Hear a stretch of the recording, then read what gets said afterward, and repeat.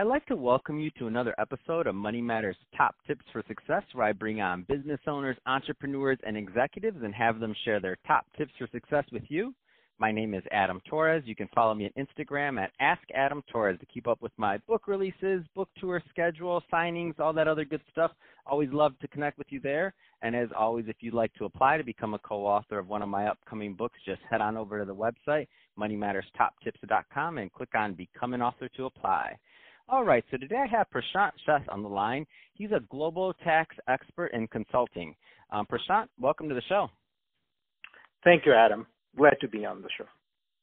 So I'm excited to get more into what you're doing as a global tax expert. I mean, as I told you, a lot of business owners, a lot of executives listening to this show, and as our world becomes globalization takes further reach, especially in business and going across borders. I mean, it's just more and more important what you're doing. But before we do that, let's get a little bit more into your background. So, how'd you get started in business? Sure, Adam. Thanks.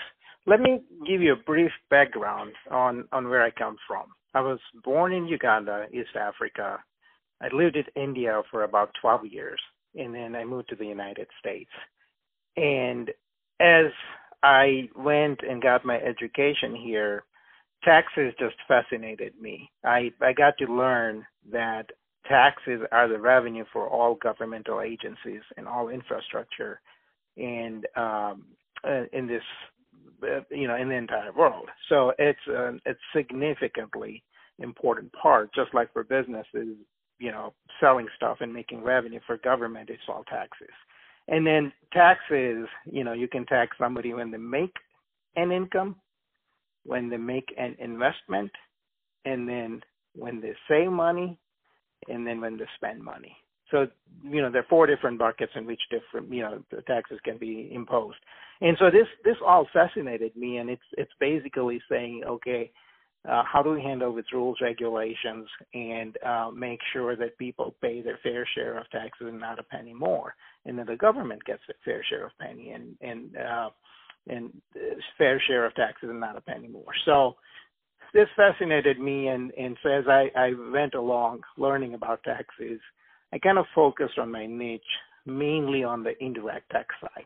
And indirect tax side is every time you're taxed when you spend money, not when you save money or earn money. So that's where I focus. So that's how I got started into the tax business, tax consulting.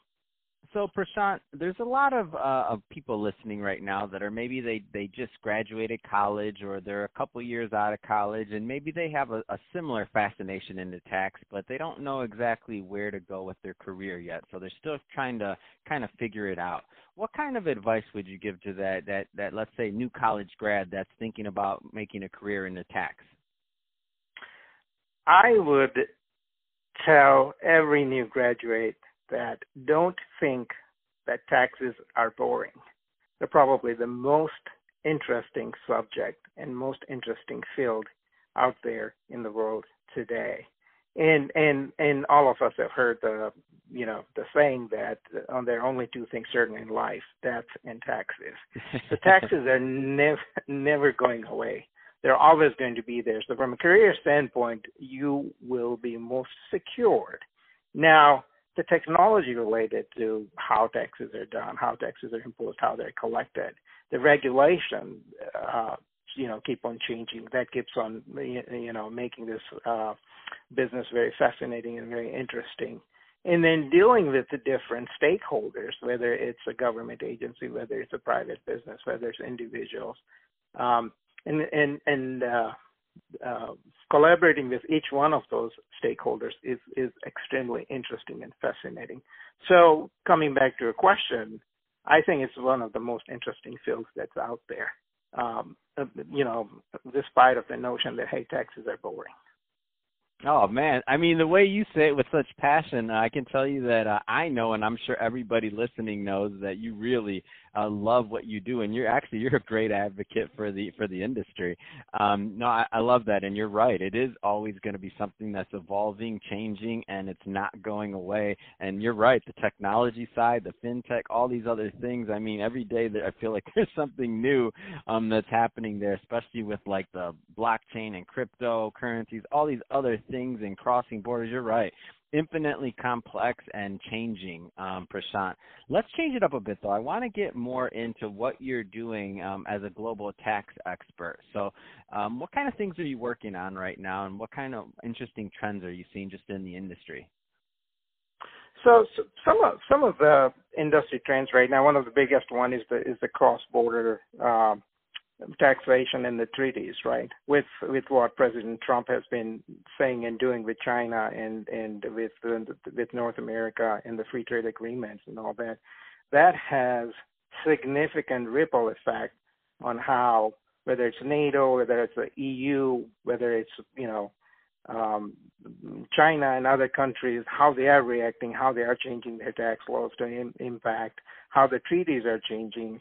And so in terms of global companies that do business in multiple countries, they have to address the situation in many different ways. They have to understand what are the tax implications of a particular transaction in a country now as the laws are changing, or if they're trying to implement a new strategy, they have to understand what are the implications going to be if the new laws were to pass. And if they were not to pass, what are the implications before they can make a decision? So, number one, the cross-border implication is changing. Number two, the global taxing structure is shifting from direct taxation to indirect taxation. And what that means is, every time you spend $1, you're being taxed. Mm-hmm. But given the cross-border implications, the way you get taxed now is if I am selling a product from the U.S. into India, or if I'm selling a product from U.S. into Australia, then there's transaction tax implications, not just customs and duties. But the way the world has changed is, products are, with the digital economy, if I was to sell a DVD before, now I'm just streaming a movie or I'm downloading a movie. Mm-hmm. And the tax regulations have not caught up with the change in the technology. So a lot of those taxation decisions are left to interpretation. Well, should this be taxable or should that be not? And then there is, these are all the gray areas. So based on case law, and how the governments interpret them, there are different implications. So right now we're seeing a lot of regulatory changes across the world on how to tax digital products, how to tax cross-border services and digital goods, and so that's another change that's happening. And then the third change is the governmental agencies want their money up front on the indirect tax side. And what I mean by that is, let's say you go buy a $10 product from Walmart, mm-hmm. and you pay $8 in taxes. Now you pay $10.80. But the government, if you're in the state of California, the state of California gets that $8 next month, because when you file your return, you have to file it by the 20th of the following month. And so, the government does not get its money until almost 45 days later. Now, everybody's looking at technology where the government instantly gets that money, where the $10 goes to Walmart, the remainder 80 cents goes to the government immediately. So there's a lot of technological changes that are happening. And if those changes get implemented, then you will see the elimination of tax returns. Tax returns won't exist in 15 years. Because the government will get the payment up front. So these are some of the major changes happening in terms of regulation, in terms of compliance, in terms of technology. Wow, that's amazing. Just that whole thought of tax returns and what you just said. I'm taking a moment to digest, but you're right. This whole the taxation and what's happening going forward. You weren't joking when you said it's one of the most interesting things that are happening. I hadn't even considered some of those bigger things based off of technology and what's happening. Any comment to what's happening like cross borders in terms of finance? So meaning a lot of financial people listening to this and just how that's going to look like going forward. I'm just curious if you have any comments on that. Well, I mean, the world's getting smaller and smaller. Mm-hmm. And you know, the business and the trade is now going to happen globally. And the United States went through this phenomenon locally within the United States, meaning initially, you know, people would start making products in one particular state and selling it in one particular state. Mm-hmm. And then, you know, as transportation started growing, as technology started going, they started saying, okay, now we're not going to make. So if you look at the concentration, if you look at Michigan, you'll see all the auto industries there because that's where that was done. If you look at California, the movie industry was there. But now with the technology and stuff, you'll see that people are making movies in all kinds of places, and there are a lot of incentives.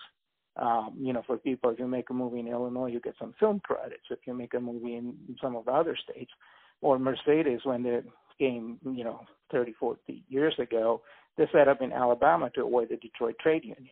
So that, you know, that was a phenomenon that we went through within the United States, where we were going cross-border in terms of state lines. And you know, there are reasons for that to happen. Now the same phenomenon is repeating itself, but on a global basis. And with it going global, the key thing is, you know, the sovereignty, right? When it was within the states, you're still all part of the United States, and nobody would think that, hey, you're working for one nation against the other. Mm-hmm. Now, when you're going globally, even though the phenomena is same from the business standpoint, the part comes that, gee, the loyalty is not the United States, some other countries benefiting, and that's an additional issue or facet to the global phenomenon. But it is definitely going to keep on boosting globally. You know, China might be, you know, more focused on just manufacturing, and IT on India and U.S. will be mainly a brand owner, more consumer, and and the intelligence capital of the world type of thing. So wow. So Prashant, if anybody wants more information on global tax or just to connect with you, what's the best way for them to get that info? I would, Adam, at this point, I would suggest that they contact me on my LinkedIn, and I'll be happy to respond back and connect with them. So reach out to me on LinkedIn and connect me through LinkedIn. All right, that's great. Well, hey, Prashant, I just really want to thank you for coming on the show today and sharing some of your expertise and your view of trends that are currently happening in global tax. Infinitely fascinating. Love it. To the audience, as always, really appreciate you tuning in. If you got a lot of value out of this, which I hope you did, don't forget to subscribe to the podcast, leave me a review, do all those great things we do to support our podcasters. I really do appreciate it. And Prashant, thanks again for coming on the show.